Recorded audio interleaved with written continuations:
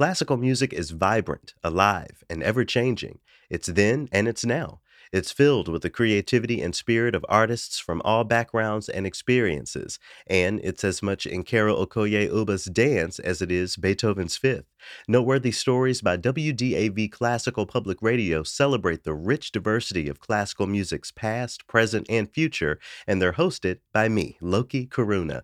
Check out this week's noteworthy artists and catch up on past episodes at noteworthyclassical.org.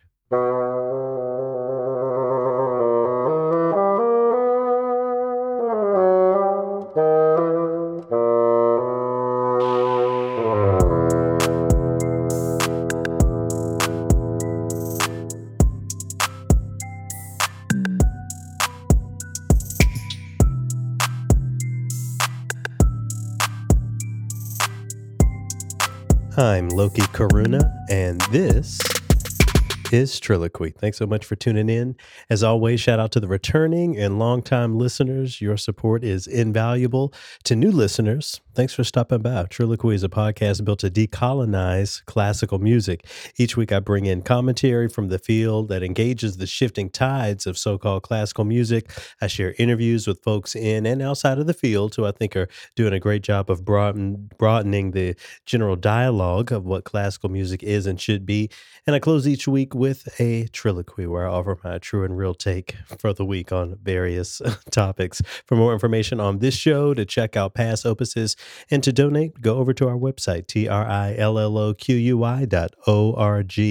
In this week's triloquy, at the end of the show, I'm going to talk about who I'm planning to vote for in next year's presidential race. Not meaning to start the drama early, but hey, I heard an interview that I have to share a little bit with y'all. So just putting myself out there. I'm sure y'all will have opinions, and I appreciate them all, okay?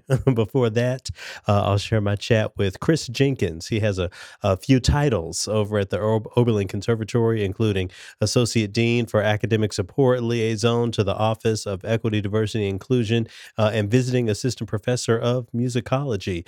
Well, he wrote a book that we're going to dive into that's definitely in line with this idea of decolonizing classical music. Can't wait to share that with y'all. But for right now, we're going to go over to theguardian.com. They released an op-ed that caught my eye last week, and I thought I'd pull it in for y'all, put it on y'all's radar. The title of this is Classical Musicians Are Clone-Like These Days. I need my boom button from last season because I'm sure that one hit a few nerves. Classical musicians are clone-like these days. I'll read just a little of it here. It says, young classical musicians starting out in their careers are sacrificing creativity and individuality and becoming clone-like, urged on by music schools teaching a formulaic syllabus. It goes on to say here, part of the problem lies with music conservatories that stifle creativity through over-teaching and a worship of professors. Teachers are quite often taking the easy way out and imposing the same technical approach on each student. Quote, every kid wants to play because of the love of music, but quite often they've got that beaten out of them and they're having to subscribe to a formulaic syllabus. It basically is a brain and heart turnoff. So I have to say that this isn't necessarily my experience. I mean, on a broad scale, when it comes to repertoire, especially orchestral repertoire, I think there's a little bit of that. But when it came to my one-on-one lessons and that sort of thing, I can't really say that was my experience. But, I'm also not a violin player. I really feel like this is pointing at the whole violin culture as it's out there. Really, the reason I'm not dismissing these statements completely is at the end of the day, the proof is in the pudding. If you've ever taken an orchestral audition, you know that there is zero room for creativity or individuality. Certainly no room for something like improvisation or innovation. Now, just today, a companion piece was published that attempted to dismantle this article. It's over at violinist.com. Y'all can find it there. And it actually cites a number of solo artists who are reaching beyond this clone status that's being claimed in the first article. Artists who are actually innovating. I'm bringing this up because one of the violinists who's mentioned in that companion piece is a colleague of mine. Shout out to Curtis Stewart. The first thing I'll say is that he's definitely innovating. He's been on Triloquy before, so y'all probably know him and his work. But the fact is, he didn't get into the school of his dreams because he wasn't a clone. He'll tell you this story on his own, and you can even read about it on his website. Those aren't his words; those are mine.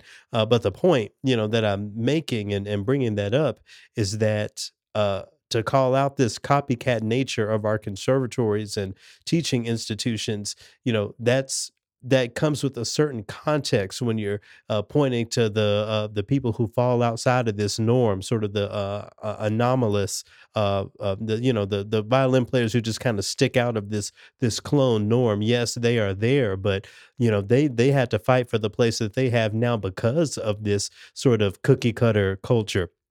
If the musicians who are doing the most innovative work out there, if they were being given the orchestral jobs, orchestras would sound different, repertoire would be different.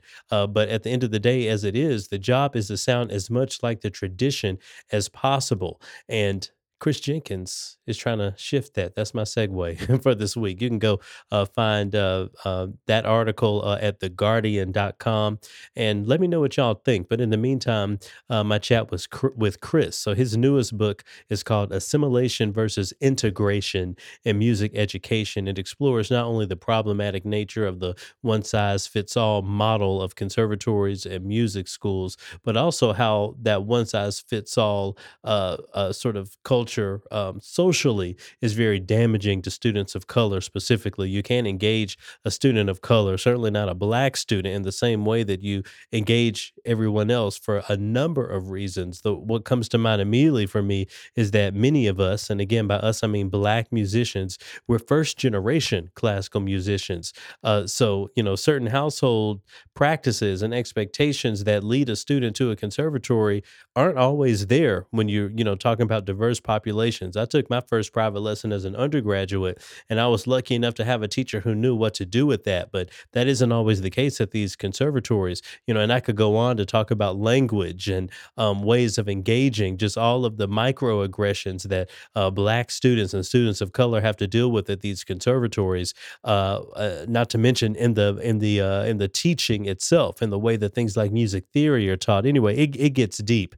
But Chris really digs into that. It's a really great book. I was excited to read it myself and to have him on the show this week. His thoughts on how to decolonize music education are real. So I hope y'all will check that out and enjoy this conversation. The last time I saw Chris in person, we were actually in Arizona participating in a project hosted by Arizona State University. So to get us into this chat, I thought we enjoy a performance by one of their local orchestras. These are members of the Tucson Symphony Orchestra performing a work called Tides of Resilience. It's actually a piece by a then anyway 16-year-old composer, Ryan Brunswick. So shout out to Ryan and shout out to Chris Jenkins. Hope y'all enjoy this conversation.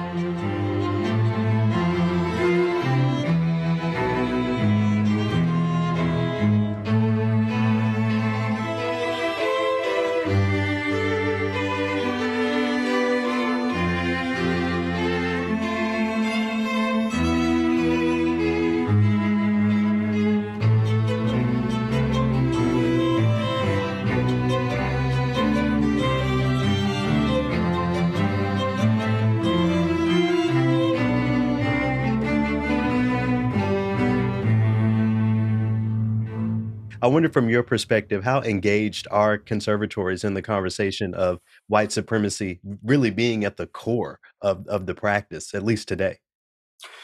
In my experience, they're not at all engaged yet. That discussion is really in its infancy.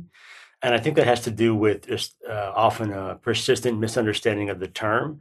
That when we're talking about white supremacy, we're not talking about whether or not there's a Confederate flag in the room. We're talking about the elevation of mainstream white norms, standards, values, um, things of this nature.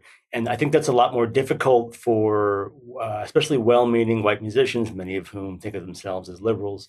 It's very difficult for them to understand the extent to which their own beliefs may be perpetuating and supporting white supremacy. And that's been my experience certainly in conservatories. I had a journey, I would say, of coming to understand much more deeply what it is that I do as a musician and as someone who supports students of color in a conservatory. And that was very difficult. And really, it was because of my students and because of the nature of Oberlin, where I teach, that I was able to have that journey. But I started off and I had students who would come and tell me their experiences and the struggles they were going through and the microaggressions they were experiencing or the macroaggressions they were experiencing, right? Mhm, And my standard response was always, you have to be tough, you have to deal with this. Strong Black people have dealt with this for generations. This is what we do, right? And they would tell me things like, but I don't want to do that. Why do I mhm, have to do that? And of course, at first I thought, well, these students are weak, right? As older people usually do. Why aren't they tough enough to deal with this? And it took me a while to realize that they were right, that I was the one who was wrong, because they were simply demanding the right to be free from having to do that, from having to adjust themselves, from having to assimilate into the system. And they were saying, why can't we be accepted as we are if we're being recruited into this system? And the fact that I think conservatories are struggling to deal with curricular diversification. They're struggling to deal with hiring. They're struggling to deal with many aspects that are racialized of the conservatory experience. That really speaks to the extent to which that conversation around white supremacy and the understanding of white supremacy is part of the everyday fabric of American life and American culture, including classical music, the extent to which that conversation is just beginning. is I wanna pull on the thread of this idea of, "Oh, we went through it, so y'all need to go through it as well." That extends far beyond the conservatory, but, for the sake of this conversation, how much of your work is dismantling that for the older generation of, let's say, Black teachers or Black musicians? Do you consider that a part of this work as well? That definitely is a part of this work. Uh, but also, I'm dismantling that in myself Mm, because I've only really become aware of this in the past few years, right? The extent to which we all build up these tolerances, right, to the things we experience. And then we come to account for those as a natural part of life and even a benefit. And they may be, I'm more resilient than most of my white colleagues, I think, right? As we are, right? mhm, So that's a benefit. And also, it was the result of experiences that I didn't have to go through and that students today don't have to go through either. So I would say that isn't work that I've really started with any of my Black colleagues just because I'm starting to understand it myself. I don't yet have the leverage or the vantage point to tell other people how to go through that journey. mhm, mhm. Yeah, and we're gonna get back to, well-meaning Black musicians a little later on in this conversation, but, as much as I sometimes enjoy, throwing all of the so-called classical field into the same bucket, it's hard not to recognize that institutions like orchestras are expanding their offerings for, more diverse audiences, whether it's movie concerts. We're seeing a lot of orchestras take on, hip hop pop shows and those sorts of things, but I think it's still safe to say that we don't quite see that from the conservatories. What do you think contributes to that lack of cultural equity, specifically within conservatories? Yeah, so the reason that I would push back a little bit on that idea, the idea that conservatories, or rather that orchestras, are beginning to diversify, is partly because I think the main or a main impediment in conservatories to diversification is the reliance on the structure of the orchestra in many ways, and I'll expand upon what that means. Right. So in one way, conservatory admissions is very reliant on the orchestra. People don't really know this, but who is able to get in a given year to the conservatory is dependent on what the orchestra needs, right? Because the large ensemble has to be filled. So, also in theory and history, right? We study composers, Haydn, Mozart, Beethoven, who have written large scale symphonic works with the idea that all students are going to play those works at some point, right? So the orchestral rep, the standard rep, to a certain extent guides what we do in our academic courses, right? And then in terms of style, we need to learn the style of the composers that we will play in orchestra, usually, right? So to a fairly large extent, oh, also because orchestral playing does not require or forbids improvisation on the solo Hmm. level, right? That can't be a requirement because students are presumably are going to get orchestra jobs, right? So the curriculum is also often constructed with that end goal in mind, right? So the orchestra determines who gets in, how they get in. It determines to some extent what we study while we're there, and it determines what the faculty want us to do and how they structure the curriculum, right?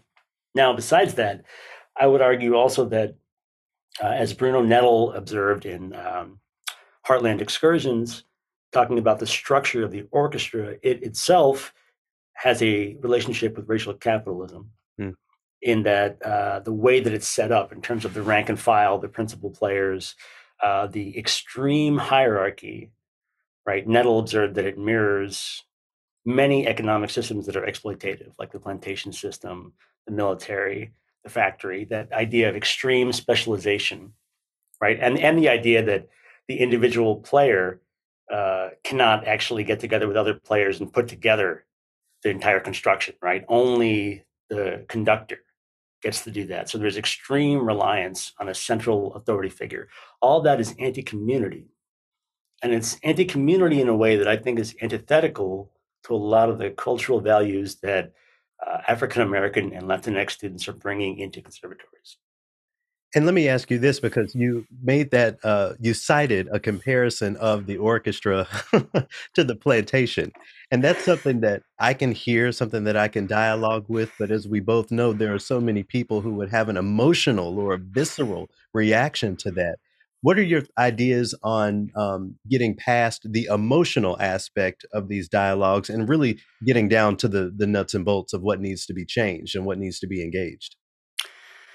Yeah, that's a really good question. And part of the reason that I've been called upon sometimes to engage in these kind of dialogues is because, for better or worse, or accurately or not, I have a reputation for being able to soft pedal certain kinds of conclusions like this one.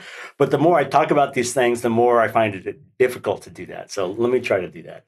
Um, there are many aspects of structures in American society that are deeply hierarchical because we are accustomed to that. That's how our economic system works, Hmm. right? It's organized that way because it's most efficient. And that in and of itself does not have to be a negative. I think there are disadvantages to it and there are advantages, as are the case with any social arrangement, right? I think that there are opportunities for a kind of music making and a social arrangement that is more communal and is more aligned, I think, with the values of most musicians, because musicians are by nature communal. Most of us, right? We want to be in community with other musicians. We want to make a sound together. I mean, musicians often don't like playing in orchestra. I hope that isn't a big secret that I'm letting out. I don't think it is. Right. And why is that? Because we're not in community with our stand partners sometimes, right? So we want that.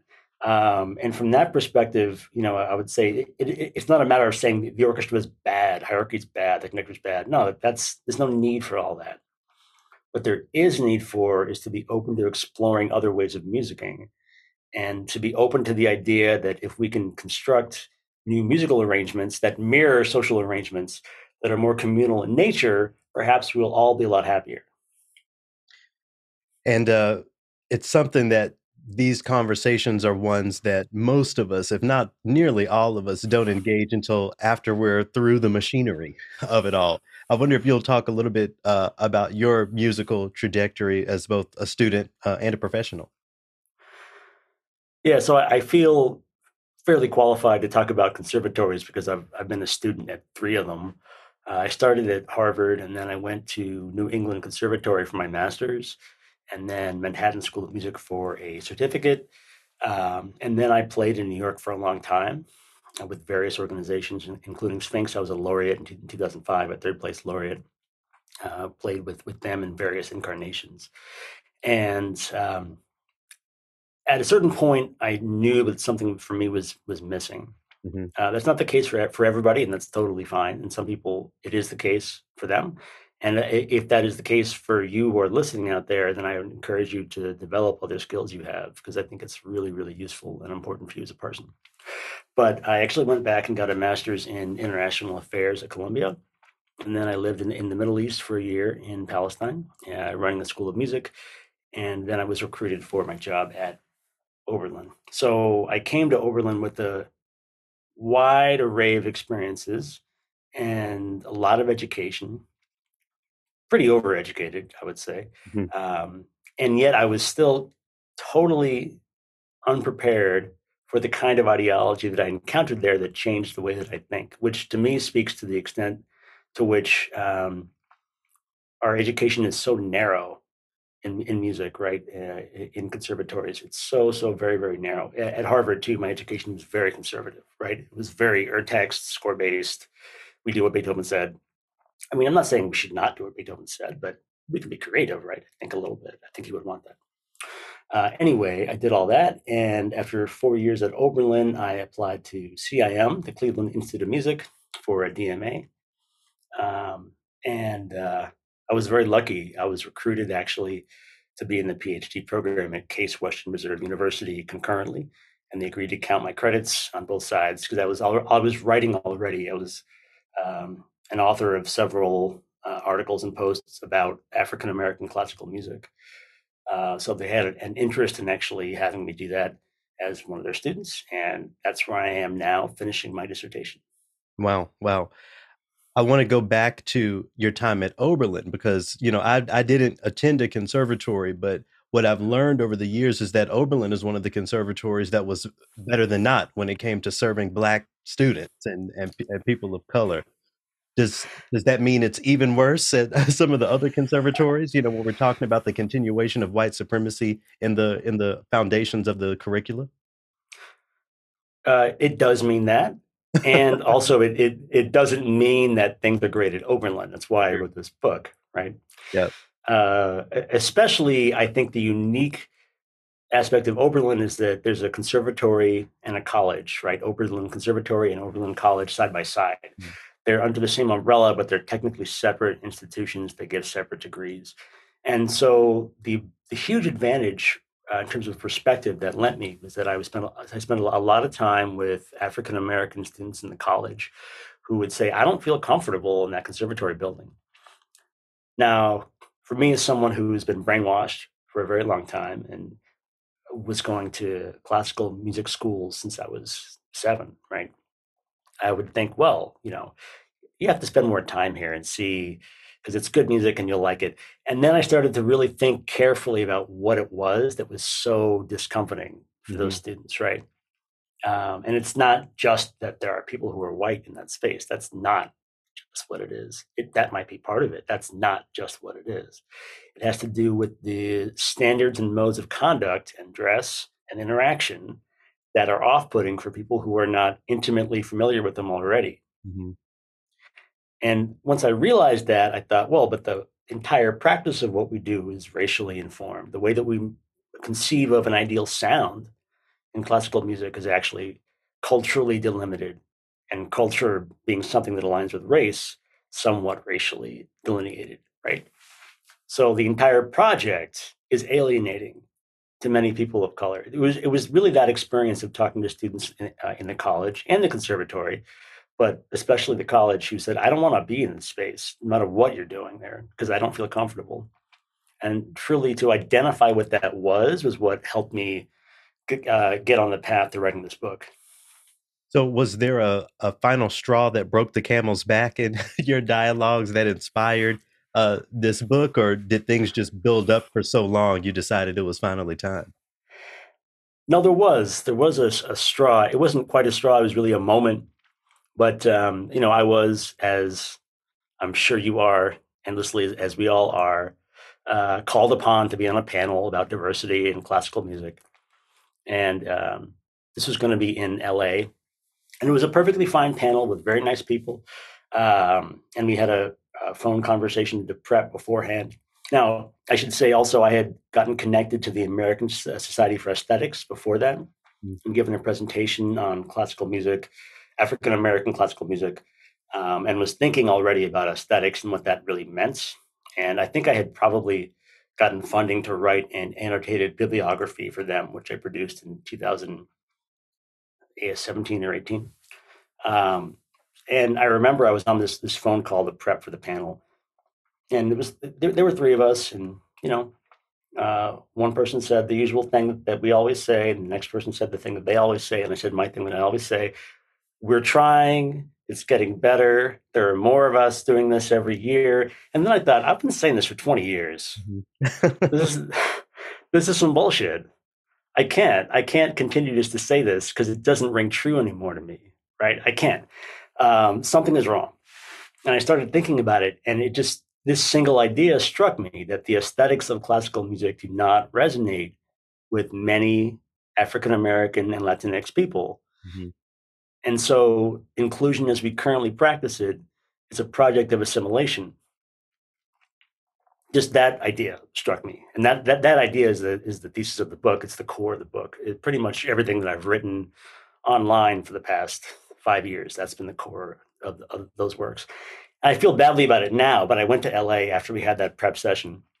And the first guy, all great guys, people who were luminaries in their field, right? Stood Mhm. up and said his thing, and the next guy stood up and said his thing. And then I stood up and I said, I have to disagree. I'm really sorry for my colleagues. I have to say, we are assimilating students, and they're having often, a really bad time in conservatories because we're not being cautious or thoughtful in any way in how we do it. And it's a terrible experience, and they're being assimilated, and we should not practice it this way. And I got a standing ovation,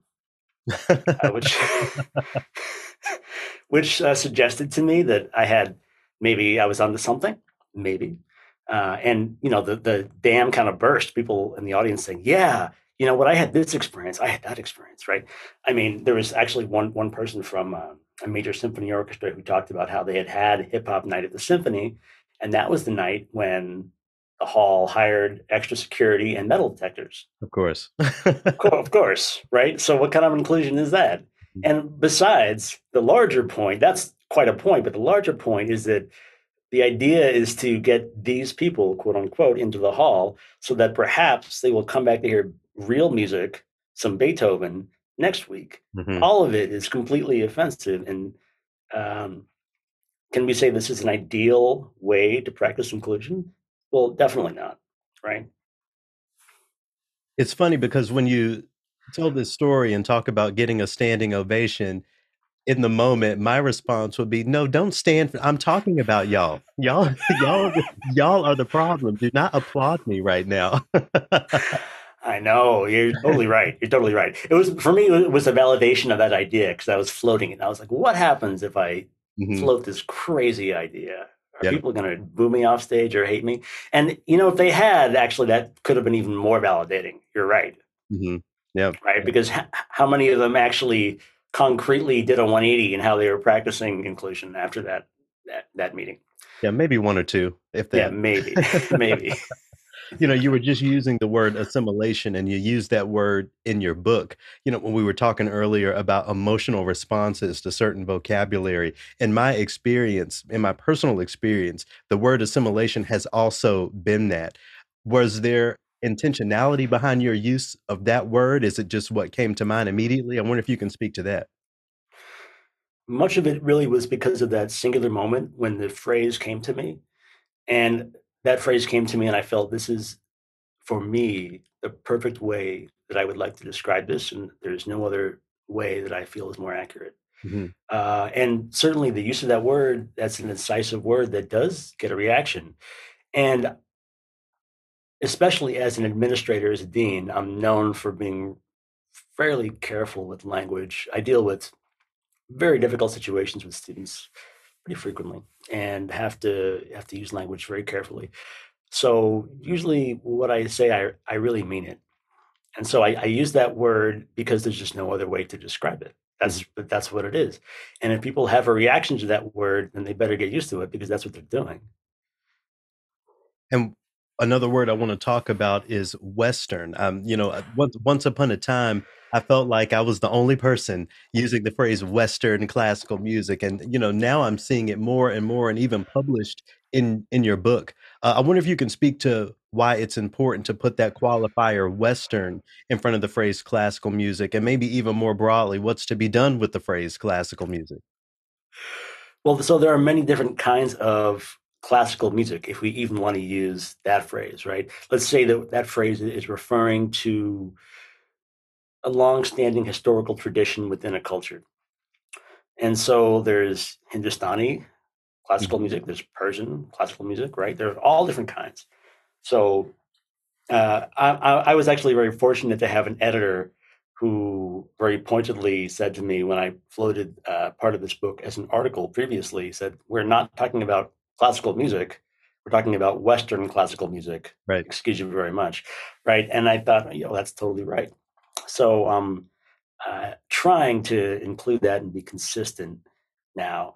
The problem is, even this term is still quite broad. And let's be really honest, right? People don't really want to acknowledge this, but Phil Ewell is very good at acknowledging this.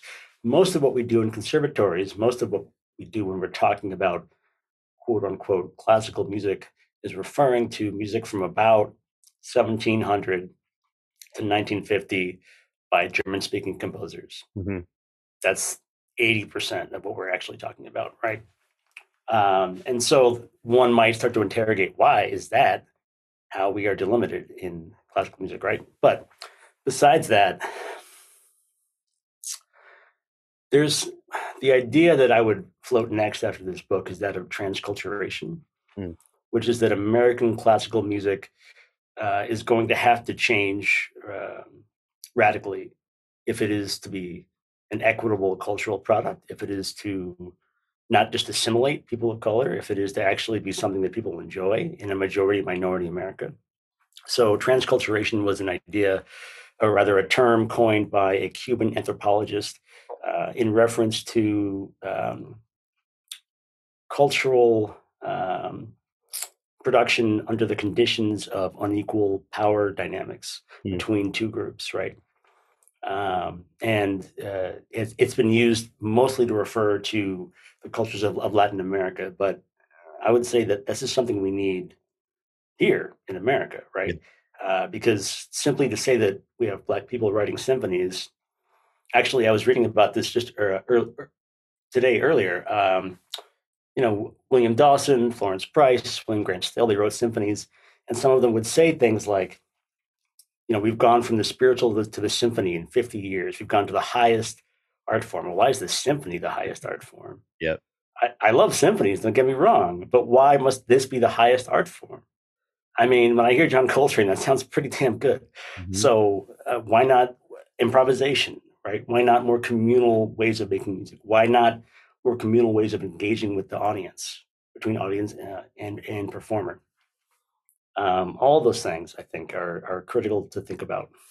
I'm going to circle back to some of those people that you were just talking about, but what you've reminded me of, my initial critique of the phrase classical music as something that refers to a singular thing, for me came from Nina Simone. The first time I watched a documentary and she referred to the music that she created as black classical music. So it's like a giant light bulb went off in my head. I was like, yeah, that makes perfect sense.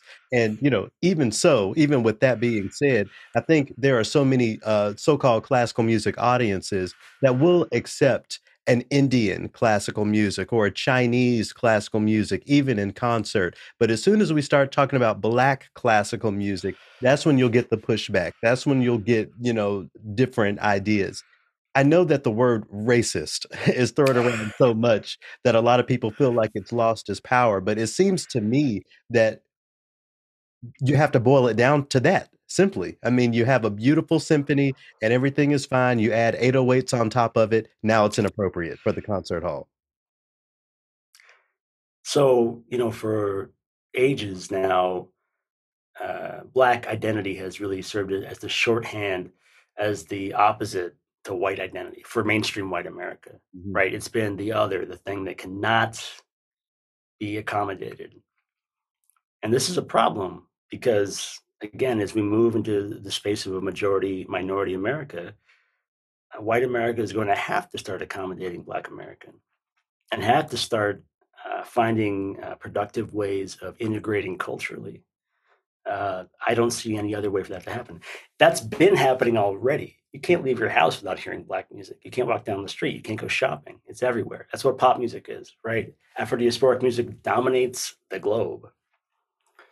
And of course, the resistance to actually recognizing that, right, is a problem.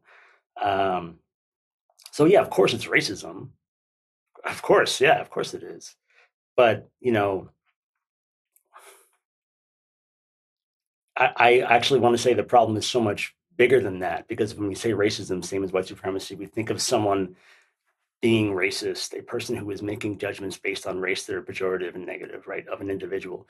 Mm. And then, of course, it's much bigger than that. There's systemic racism, but it's still, I think, a lot bigger than that in terms of the white racial frame, which Phil Ewell invokes, and in terms of how white norms, especially culturally and aesthetically, have come to still guide our judgment of culture. So Robin James talks about this, how the aesthetic is political, and it's one of the most powerful. Sorry, I'll say it again. Robin James talks about this, how the aesthetic is one of the most powerful political tools because it's really insidious and you can't see it. But the aesthetic communicates political values, ideas about society, about the self, about gender, about sexuality, right? All those things are subsumed within the aesthetic, within culture. And to the extent to which white culture is determined to make itself the diametric opposite or to define Black culture as its diametric opposite, it's going to be very difficult and quite a struggle for white culture and for white people to adapt in the future. So circling back to some of those historical Black composers you were talking about, the Florence Prices, the William Levy Dawsons, even in the most, how can I say, Black centric manifestations of their work, William Grant Still's Afro American Symphony, William Levy Dawson's Negro Folk Symphony, even through that framework, we're talking about music centered, at least rooted in Eurocentricity. I understand the importance of highlighting those composers, especially for folks who have never heard of them. I'm still meeting every day, in my work, people who have never heard the name Florence Price. But what's the next step? Are we not still talking about Eurocentric music, even when we platform these historical Black composers? So here's why I would argue we still are talking about Eurocentric music, even if it's by Black composers, especially composers from that era. And not every Black composer, but especially, I think, from the early 20th century. Um, this is a difficult concept for many people, but it's important to look at musical structures as embodying, as I mentioned, certain political and social ideas. So in the orchestra, that has to do with hierarchy. It has to do with how societies should be organized, how people should relate to one another, right? That ideal of efficiency versus communication, because you don't talk in the orchestra, right? And I contrast that with, say, George Lewis and the AACM, the Association for the Advancement of Creative Musicians, right? The idea of a communal music making where every voice is included. In fact, we know that these are values that African Americans took with us across the ocean because in many African cultures, communal decision making is extremely important, right? These are values that are just different. That's the case, I think, for many Hispanic cultures as well, right? So the way in which the orchestra is formed communicates certain implicit ideas about society that align with culture and race. The music itself, in terms of sonata form, other structures, also communicates certain political ideas. So, sonata form being the best example, it is essentially a dynamic adventure of the hero, right? The primary theme and the primary key, the Mhm. key of one, is our hero. The hero goes on a journey. And essentially, sonata form is organized to provide us with a narrative about the victory of the hero. I should say the hero also, by the way, ventures tonally about as far away as he can get. The theme also being masculine. In fact, the secondary and primary themes had been labeled masculine for the primary, feminine for the secondary by theorists, by A.B. Marx in the 19th century, right? Because of the nature of those themes. If you listen to them, Mozart, very easy to hear. The primary theme is masculine in its assertiveness and aggressiveness. That is stereotypically masculine for what they would have thought in that time. And the secondary theme is usually more luscious, more beautiful, usually in a softer dynamic, right? More connected. So the hero in our primary theme ventures as far away as he can get to a foreign land, the key of five, to encounter something beautiful. And then we get into the development where he wrestles with dragons and he has to overcome challenges and obstacles, which we all can relate to. Mm-hmm. And then he returns home to the key of one. And what does he bring with him but the feminine secondary theme, right? So it's essentially a military conquest, right? Where he goes abroad, finds a beautiful woman, kidnaps her, and takes her home. That's one way of looking at it, right? Sure. And there are different arguments about whether or not that's really what's happening, but there are too many theorists who have described it this way, and then we stopped doing that in the mid 20th century because it was not politically correct, Right. among other reasons, right? There's that.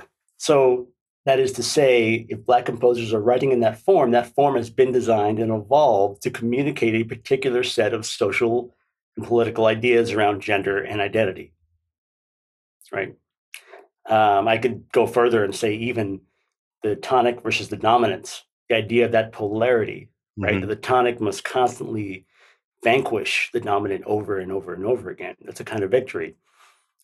Not every culture characterizes victory in this way, this sort of assertive, aggressive, dominant way, right? That kind of victory is not even available to every culture Right. necessarily, Right. right? So in my book, I talk about the idea that the blues involves five going to four because that is a kind of psychological surrender that is necessary, right? In a culture where that sort of omnipresent victory of one over five is not available socially. So, not to get too theoretical, I guess I already have, but but those are some of the ways in which I would characterize those works as still being Eurocentric in nature, right? Even if they're by Black composers, because they're still implicitly referencing these musical ideas that are just shot through with cultural and racial elements. Well, you aren't just theoretical in your book. I think there are many aspects of the book that are very practical, especially the chapter where you talk about concrete advice. I probably stood on a chair and started applaud. I was a part of your standing ovation when I read from that chapter. You know, the point that you were highlighting was it's not only important to hire faculty of certain demographics, but faculty of certain values as well. I've always, argued, and I'm almost hesitating to say this, but I feel like a lot of conservatories, music institutions overall engage this sort of Obama syndrome where we have the Black person there. It doesn't matter that they're perpetuating the same status quo because they're Black. I wonder if you can speak to your inclusion of that point specifically in this book. Well, we're getting so much closer, I think, in conservatories to the point of genuine change, actual substantive change. And it's come through first the inclusion of students of color and then faculty and staff of color, and then a little bit music by people who are of color. Um, and truly understanding that it's about values, core values, right, that are communicated through the curriculum and the attitudes of professors. Understanding that's a key understanding that most people are still struggling with. Mhm. But we all, those of us who have gone through these systems, people like myself, for sure, right, have been assimilated, and so then we're likely to reproduce the same ideas that are already existent in the conservatory without other kinds of instruction or guidance, right? And so that's not helpful for students. They may feel supported by us. That's great. They may feel comfort and safety with us. That's really great. But are they taught to think in a way that helps them be free? Hmm. Are they taught to search for freedom? Because otherwise, we're all just caught up in this system that has, in many ways, imprisoned us, and at the very least, limited our opportunities and our ability to draw upon our own native convictions and artistic ideas as inspiration. Right, we're cut off from that. That's what the training does. So, for example, Jeff Scott, who's our professor of horn at Oberlin, and he has his students improvise, right? Because he thinks that's important, in Mhm. addition to learning their excerpts and their scales and whatever else they do, right? Partly because he knows that as a performing musician, he found a lot of success being able to do things like that and not just playing horn excerpts, Right. which is increasingly the case, right, for music students, from graduates of conservatories. So, um, yeah, I think that isn't to say that hiring a white professor who's going to teach black music is better than hiring a black professor who's going to teach white music, but it could be. Yeah. It could be, depending on the personalities involved. There's no guarantee that just because someone is a certain color, that they're going to evince the attitude that you need.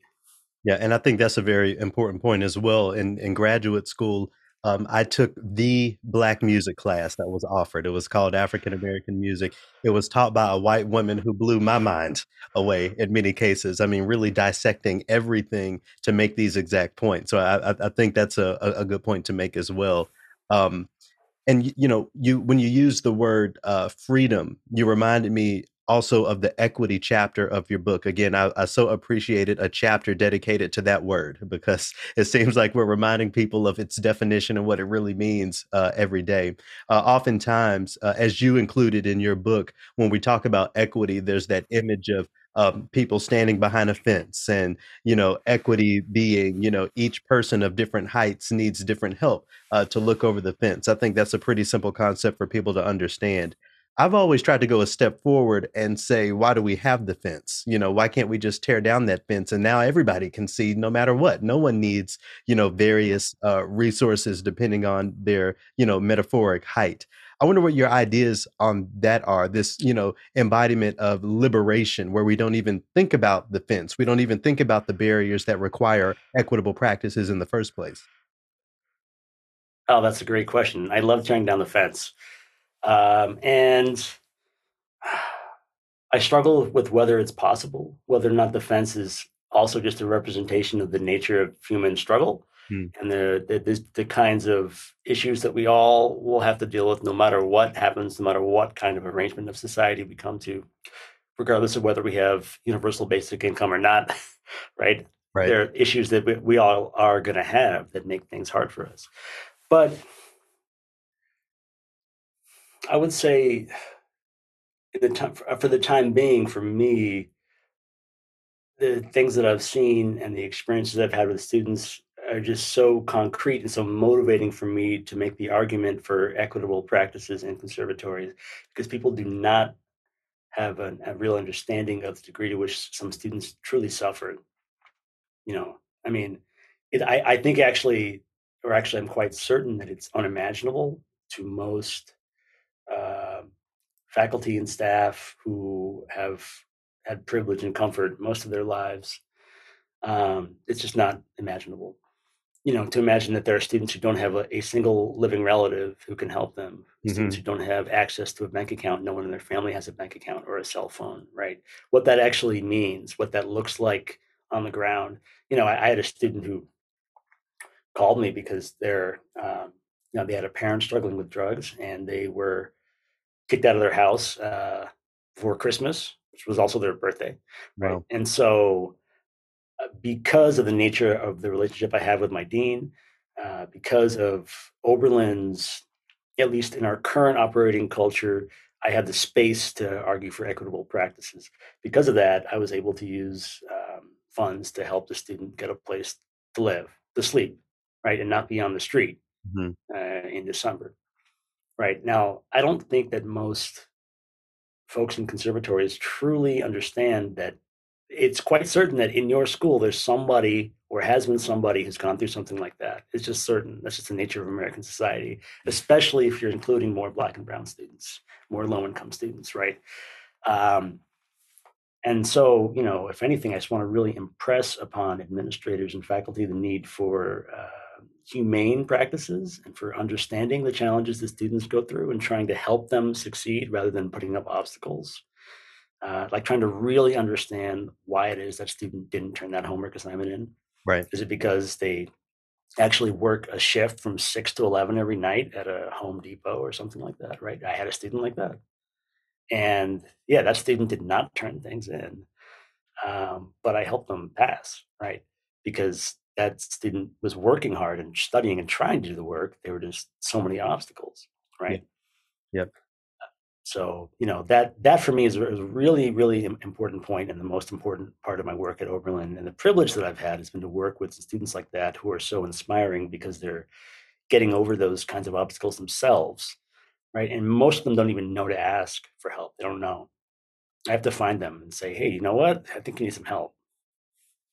So, has the Supreme Court made actions like the ones that you just described more difficult for all of us? I mean, that's something that we're definitely talking about in my circles. How do we continue with demographic based eligibility criteria or just everyday equitable practices in light of what the highest court in the country has struck down? For folks who don't know, affirmative action. What do you think will be the impacts of that decision specifically on the arts and our equitable initiatives? I think it's hard to tell thus far really what the impact will be because it really depends on how it's enforced. And I would emphasize that equity practices, first and foremost, do not align with protected categories, right? With demographic groups, they have to do with finding out what a specific person needs to succeed. That often has to do with income, which relates to race, but is not predictive, right? Mhm. Uh, so, there's no need to think, well, no, I can no longer give Black students X, or I can no longer give students who identify as Y X. That's not how it works, right? Try to figure out what each student actually needs, right? Depending on their circumstances, their personal circumstances, not their identity. So, from that perspective, equity practices should not be impacted at all if they're being practiced correctly, Mhm. right? Um, Besides that, frankly, the one hope that I have is these institutions are still going to have to continue to diversify, if only because American society is becoming more diverse. Mhm. There's no escape from that reality. And so, if demographic inclusion is no longer the pressure release that it used to be, then they may actually have to begin diversifying in terms of their curriculum and values Yep. in order to entice talented students of color, which would not be a bad thing. It seems like the ignorance on these topics is the one of the pulling points. I mean, if I thought the way that I thought now, all of my, factoid learning aside, when I was a 17 or 18-year-old, I don't know if I would have been here in the first place. I'd have gone to Howard or some other HBCU and done something else. It's really interesting. It seems like, no matter how embedded we are in this work, we're always playing catch up because at the end of the day, we are a result of this very system that we're trying to dismantle or at least transform in some way. Absolutely. And so that's why also I would say that young people have no obligation to listen to us or to me. Because honestly, everything that I'm saying is really a distillation of certain ideas combined with things that young people have told me. So ideally, this is more um their message, or rather, I have accurately portrayed the message that they've been trying to tell me. Mhm. That's also why the last chapter of the book is all transcripts of interviews with students, because I think that's much more compelling than what I have to say. You have to hear it from them. That's what I've been hearing, and that's what I'm trying to distill and tell people. I have a couple more questions for you, but before I ask those, how can people check out your book, buy it, read it, and support your continued work? Yeah, it's on Amazon. You can find it there. Assimilation versus Integration in Music Education. It's also on Rutledge's website. You can search for it there. Um, I'm sure it's on a variety of other sites, but I also have various blog posts that speak to these ideas, and the ideas are more important than just buying my book. So if you'd like to hear more about what I'm talking about, just go to Medium and Google my article on racialized aesthetics in classical music, or my post on aesthetics for birds. Is classical music racist? An aesthetic approach. I have an article in the journal Act and some other places. So there are lots of places. If you think these ideas are interesting and you want to learn more, there are lots of places where you can get access to them. So, as promised, I want to circle back to the well meaning Black musicians.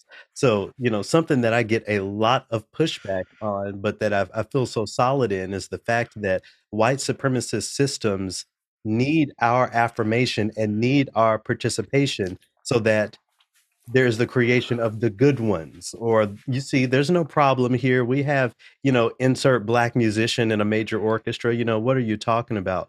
I wonder what your response is to this phenomenon. What is the responsibility of and I'm not going to name any names in particular, but what is the responsibility of the the Black principal musician of insert orchestra, or the Black dean of this school of music, or Black folks in positions of power who, from the perspectives of folks like me, are actually perpetuating the system more than they're dismantling it. Yeah, so that's absolutely true, and that's part of what spurred me to write the book. What I'm trying to communicate in the book, that idea that demographic diversity is not the answer.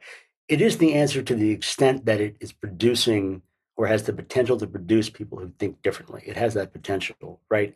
Um, so that's a positive. To the extent that it's simply replicating the same training for people of color, that is not something I would frame as a positive. Mhm. Not that people of color should not be able to play Mozart and Beethoven and Bach. We should, we do, we can, and we will. And I really think we should move past that question. I think generations now are moving past that question. It's not a question of whether or not Black people can play Mozart. What are you talking about? Of course we can play Mozart. Yeah. The question does not even exist anymore. That's a question I think that older people are still trying to answer and trying to prove to themselves because of the conditions in which they grew up. That is no longer the question. The question is, how are we going to be free and find freedom in our music making that is an authentic representation of ourselves, and not have to suppress parts of ourselves as we undergo our training. I think all people, I think, because it's so conservative as a environment, right? The conservatory is a conservative environment in its power relations and its approach to culture.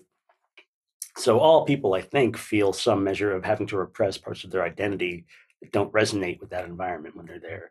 But that's much greater for people of certain identity groups, right? Especially people of color. So how can we be free of that, right? I mean, for us, folks who are in those positions, I think, many of them know what I'm talking about. It's just a matter of what is possible to do, Mhm. right? And most of them also have become accustomed to ways of operating that work for them and work for their institutions, and so they push their incremental change where they can. And I can't fault anyone for that. That's not a bad thing. But and I can't say either that dynamic action is possible or um, you know ideal in anyone's given situation, because it may not work, right? Mhm. But wherever possible, thinking more radically about the options in terms of degree programs, in terms of curriculum, the core values of the institution. I suppose that would be my main message. How can you alter the communication of the core values, or really alter those values themselves? How can you get at what those values are and then begin to actually change them? Not surface level changes like the color of the people who are on campus. That's great, but the core values are exclusionary. So think about how you can identify what those are at your institution and how you can change them. Is this gonna make us free? I feel like that's just the question that needs to be asked before we pick up our instruments, choose repertoire. Any Is this gonna get us a step closer? I wanted to tie a bow on this dialogue by asking a question that Tavis Smiley asked me. I consider myself a pretty good interviewer and interviewee. He just about stumped me with this one. So we were talking about historical Black composers because, again, I'm in front of an audience, his audience, that may not know, the name William Grant Still, so we're getting into that. And, Tavis, turns to me and he says, well, brother, I love hearing about all these historical Black composers. Who are they writing this music for? And and that was another light bulb moment for me, and I traversed the question, I think, just fine. But I wonder what your reaction to that question is when we hold up these historical Black composers, maybe even the contemporary ones. The concert hall is still predominantly white. At the end of the day, historically and today, who is all of this work for? We can talk about diversifying classical music. We can talk about dismantling status quo within classical music. Is it all not just for white people at the end of the day? Absolutely, it is. And that's why demographic diversity is not the answer, right? I mean, again, there are Black composers who compose in a style that communicates different social and political values. And that's a bit different. Thinking about, and still I think has done that in certain cases. Price has done that in certain cases with their references, right? But, I know that for me, I could go to a Black student at Oberlin who's not in the conservatory, and I could say, hey, we're playing some William Grant Still in the concert hall next week. You want to come? And their answer would be, but everything else is the same. Mm-hmm. The only difference is that the composer is Black, and that's good. I'd like to know more about that, maybe. But tell me why I should engage in this experience, in this listening experience, in this aesthetic experience, because every other part of it does not resonate with what I want to see in a listening experience, right? So that's why I'm talking about transculturation, talking about more radical changes that have to be made if we're actually going to call this a diverse art form that reflects the values of a 21st century America. That's what an American classical music should be, right? So it needs to reflect a more diverse range of musical practices and values.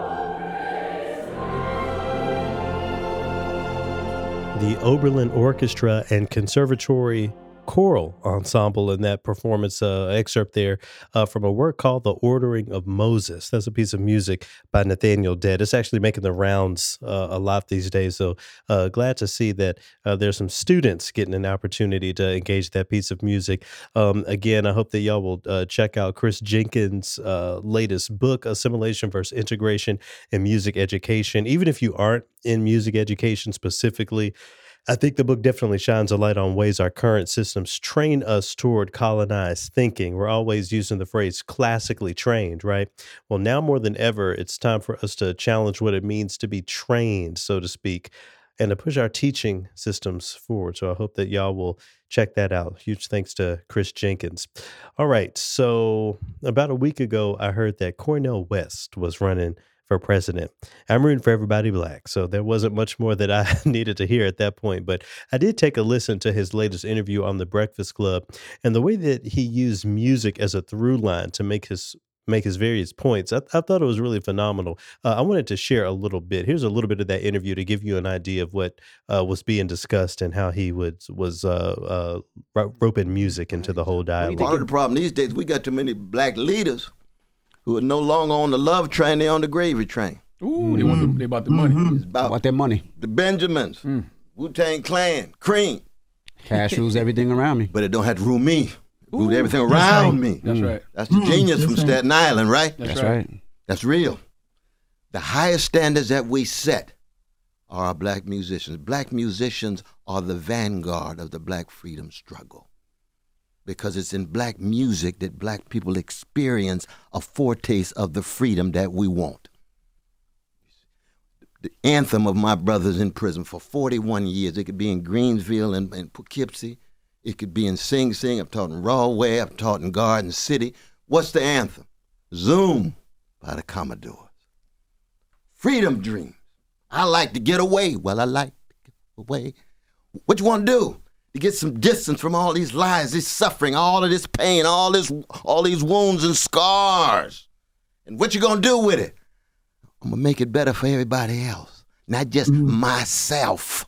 And to be on the gravy train is to be in it just for yourself and forget about What it makes me think of is that classical music, again, has trained so many of us to think inside of the box. The musicians that Dr. West named there didn't even know a box, and that's why we're still saying their names today. In a similar way, I believe we've been trained to think that a two-party system is the only way and that a third-party candidate just isn't a viable option, so we shouldn't even try.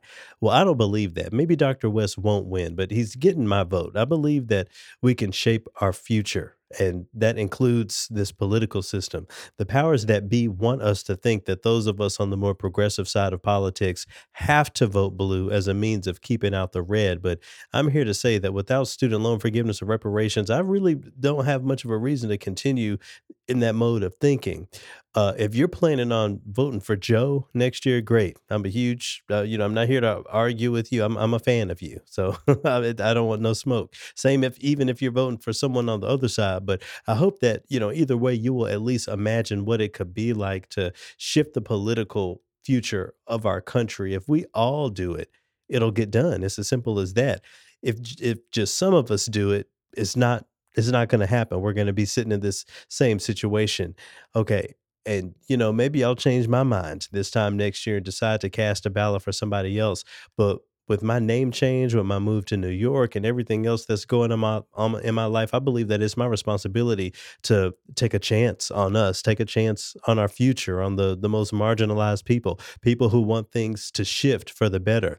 I'm taking a chance on all of that, and on our ability to thrive in a world without this single political line splitting us down the middle. I believe that this can be done. And as we continue to think about ways to decolonize classical music, let's also think of ways to decolonize our political systems and everything else surrounding us. Thanks again for tuning in. I hope the political talk didn't scare you away this time. Pretty short there, but just something that was on my heart. Hope y'all enjoyed, and I will talk to y'all again next week, actually from my studio in New York City. So wish me luck on this little transition. Talk to y'all then. Peace.